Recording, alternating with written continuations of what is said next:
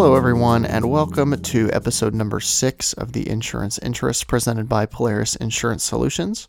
I'm here today with Amy Searcy, co-owner of Polaris, to talk about the importance of critical illness plans and to explain to us all really how they work. Thank you, Nelson.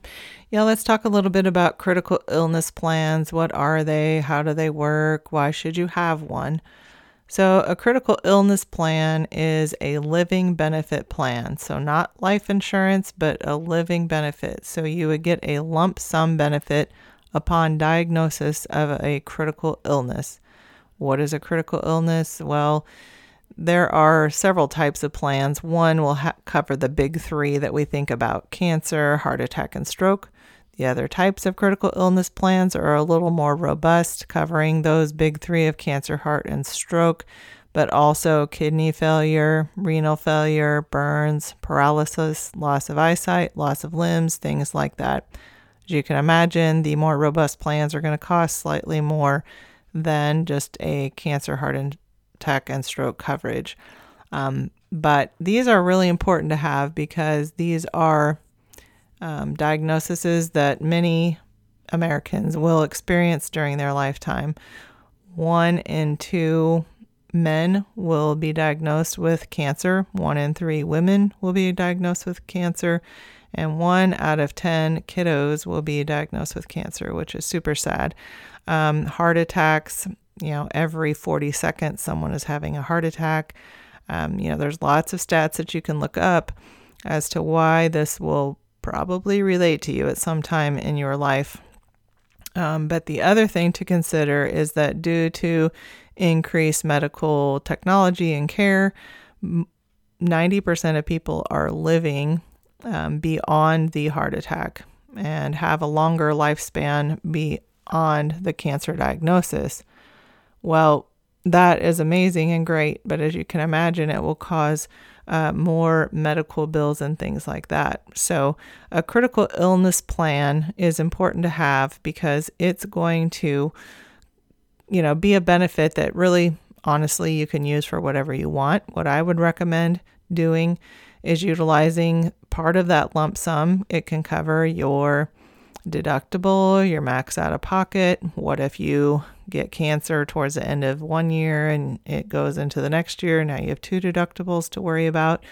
With a critical illness, that worry part really goes away when you're worrying and stressing over the financial impact of a critical illness. Okay, so when thinking about a critical illness and how you want to protect yourself financially on that is not just your deductible and out-of-pocket costs, but if you are working or not and your spouse is working or either one of you gets diagnosed, you're going to be out of work for a while. Or if your spouse gets diagnosed, you are going to probably take some time to take care of that spouse, go see them in the hospital, drive them to their treatments, be at home to care for them. So that means loss of income. Typically for most people like me, if you're not working, you're not making as much money, but your bills personally, and if you own a business, continue to keep coming in. So that can cause a big financial stress to the household and the business.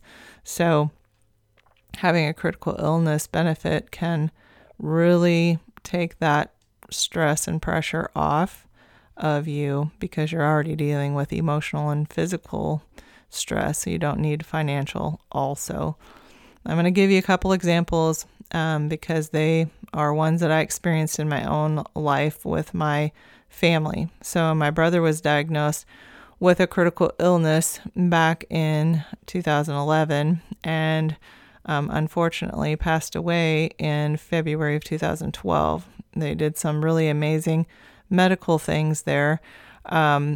And as you can imagine, would be very expensive to do things like that. Well, he had a good medical plan, but he also had a critical illness benefit included. So it allowed his wife to be by his side several states away for that 2.5 months. So she didn't have to worry about paying bills or going back to work and leaving him at the hospital there by himself.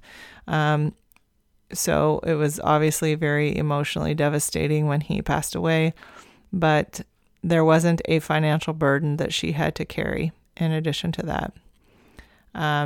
Then, unfortunately, about 6 months later, my sister was diagnosed with mesothelioma cancer. That is ridiculously expensive cancer to just prolong your life for a while. So she did medical trials and all kinds of things at MD Anderson Hospital, which was the best hospital to be at for that condition. However, as you can imagine, that's super expensive, and they did not have a very well-designed plan that included a critical illness benefit. So they went through their life savings and their kids' life savings. She passes away, and there's still financial devastation to occur. So you can see through these examples how important a critical illness benefit plan would be for your overall insurance portfolio. I do not believe in over-insuring people, but I do believe in covering them for the things that are most likely to happen in life, to then on the other side not to create a financial destruction or burden. So that is kind of a summary of a critical illness plan, how they work, how it doesn't work when you don't have one. And if you have any questions or want to discuss what a critical illness benefit looks like for you, feel free to reach out.